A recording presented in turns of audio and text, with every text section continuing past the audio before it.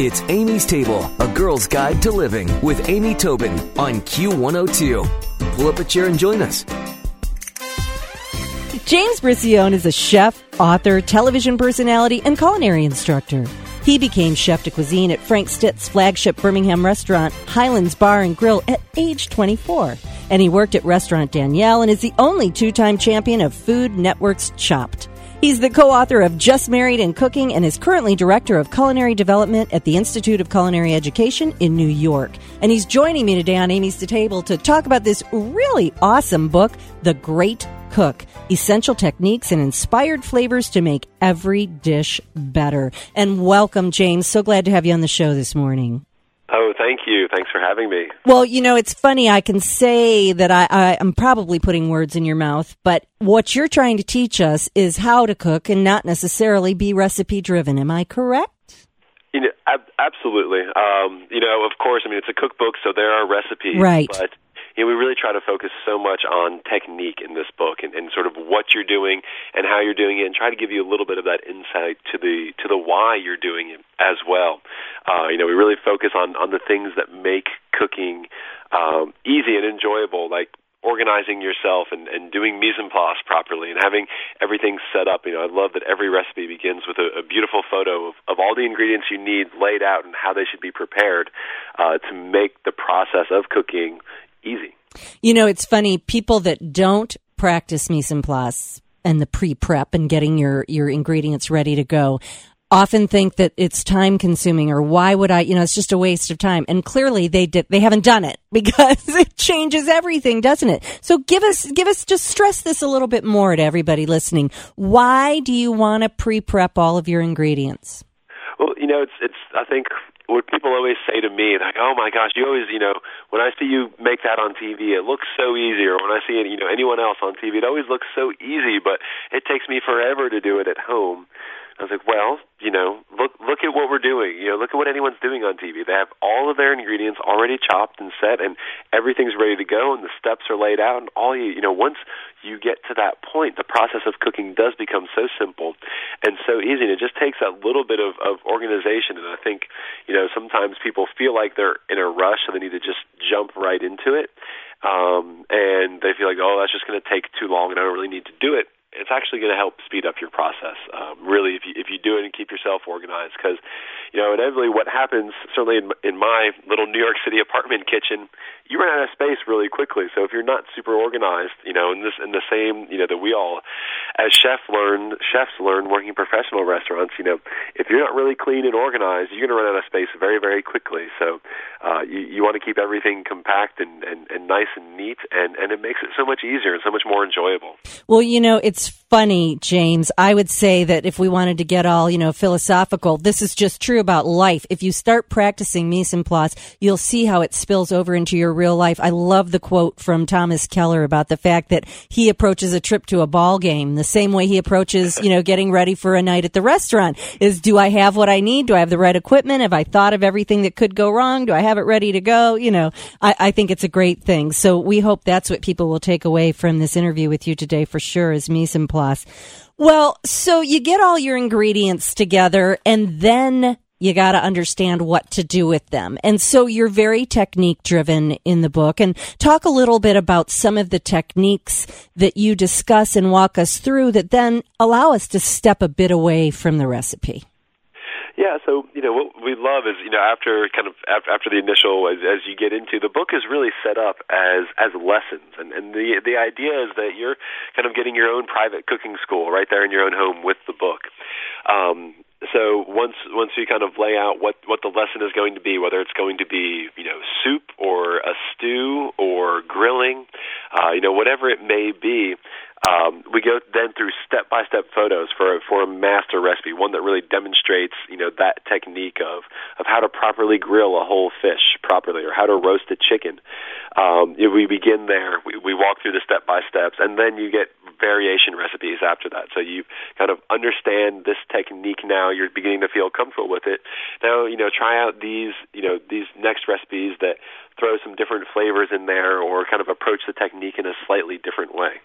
And I love that so much. For example, the page that's on pasta, you talk about your mise en place. You've got protein, dairy, fresh produce, flavor boosters, and staples, and equipment needed. So where the variation can come is within the proteins, within the dairy, within the produce, within the flavor boosters. And I mean, it just gives people that built-in confidence to be able to take it and run once they understand the basic techniques. But one thing I think requires practice and maybe a lot of eating, which is a good thing, is balancing flavor and coaxing out the best flavor and understanding the best marriages of flavors. So how do you teach us that in the book? Well, I think, you kind of hit on the word there already, which is confidence. And it's something I mention a lot in the book about, as you're working through, you're building your confidence and you're becoming comfortable with these techniques.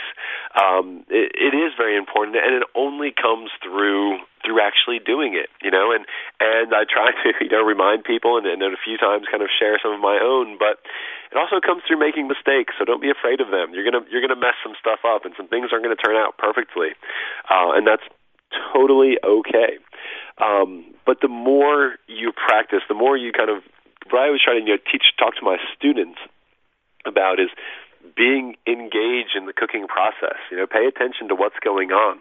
Listen to what's happening in the pan, and watch what's happening in the pan, and smell what's happening. And get at that spoon and taste constantly, and add a little pinch of salt and see what happens, and add another little pinch of salt and see if it gets any better.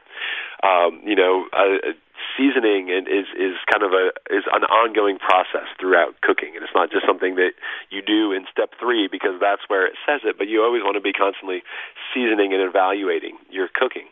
Well, one of the things when you talk about seasoning and evaluating, I think sometimes people can decide that they're going to throw every single spice in their spice drawer in because that's going to clearly make it exciting, and all of a sudden what we've got is a muddy taste. You can't really distinguish anything. So, when you start, if you were to do a simple pasta, do you have sort of you don't generally use more than 3 flavor boosters, or, what do you think of there? I think, it's definitely important, that more, sometimes more is just more, and more is not better. So you do want to be restrained. I think, especially with a simple pasta, I think you're right. On top of your pasta, you don't need more than 3 more ingredients probably, 3 or 4. To me, cheese is a seasoning in pasta. So don't count that as an additional ingredient. That's just a requisite part. But, it doesn't, food can be simple. I mean, my favorite pasta that I'm making right now, and I hate to say it because it's not in the book, but it's leftover hard-boiled eggs and asparagus and spaghetti. I'm sure you had some decorated eggs for Easter or something, and that's how the hard-boiled eggs came in. So what is it? It's hard-boiled eggs and what? And asparagus. Mm. And good thick rustic spaghetti. And then pasta water and Parmesan cheese, and that's it. And that's it. Else, and it's delicious. Yeah, and then you can taste each ingredient, which I think is so wonderful. Well, that's the other thing when you talk about experimenting. If you've got good prep and you've got good ingredients and you've planned out what you're going to cook for the week, my sister makes a pasta I have to share with you that is incredible, that she does leftover smoked salmon and Boursin cheese with a little bit of lemon. Yeah. Fantastico. And the cheese becomes, as you say, it's a seasoning. It sort of melts around the pasta. It's really good. But so that's it. Having those simple ingredients is important and also makes it more fun for you to cook. Well, so somebody's getting ready. They're inspired by your book. They're inspired by your appearances on television and all of that. What would you say, a handful of tips to say, here's how to get started. Here's how to lay the great foundation. Start with your good knives. Number one, if you're just getting started, just go out and buy one good knife, and it'll change your life. Having a great sharp knife to begin is one of the most important things that you can do. It makes everything else that you do so much easier. So start with that, and then what I always encourage people to do is just pick out 2 recipes and go buy the ingredients. And put them in your refrigerator, and you that way you guilt yourself into having to cook, because every day that you open your refrigerator, you go, oh, shoot, that bunch of asparagus is still in there. Those shrimp are down there. They're probably going to start smelling tomorrow. All right, I better cook that tonight, otherwise it's going to go bad, and I just wasted $12 on that. So, let's do it. But but also set realistic goals. Don't flip through and find the most elaborate dish in there and go, oh, well, I'm going to make that, because you might be setting yourself up for failure. Right. Start with some simple and approachable things, and just get in there and give it a try. And chances are it's going to turn out pretty good. Well, and there is nothing better than making something and realizing it's delicious. And then the next step is there's nothing better than sharing that delicious something with other people who give you that positive vibe. And that's another thing. Try something. If you like it, invite your friends in to share it with you. And that starts the road to being hooked.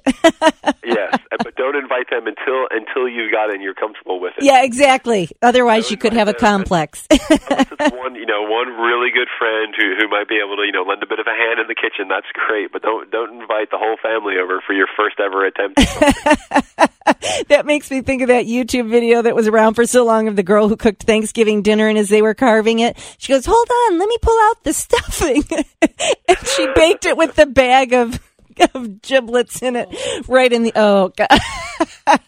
Yeah, don't do that without practicing. Well, James, tell me, what's your favorite of all of the gorgeous recipes in The Great Cook? What's your favorite recipes? Well, I tell you, right now, being mired in this horrible weather of New York, every day I look at the whole chapter of heirloom tomatoes, and I'm just so desperate for those to arrive. I know. The heirloom tomato stack with avocado and roasted corn is just so. I'm just so looking forward to being able to make those, and the summer peach and tomato salad are really great. But I've got to be honest, the 4-cheese mac and cheese and the salted caramel brownies are pretty near and dear. I'll tell you what, I would take anything you just mentioned so happily, and oh my gosh, they just are all luscious. Well, James is sharing the 4-cheese macaroni recipe from The Great Cook, essential techniques and inspired flavors to make every dish better, and I'll put it on amy-tobin.com. But James Bricione, thank you so much. What a gorgeous book and great tips, and we're all going to become great cooks by using it. I hope so. Thank you, Amy. Thanks, James. Stick around for another helping from Amy's Table on Q102. Q! It's Amy's Table with Amy Tobin, yeah. Q102.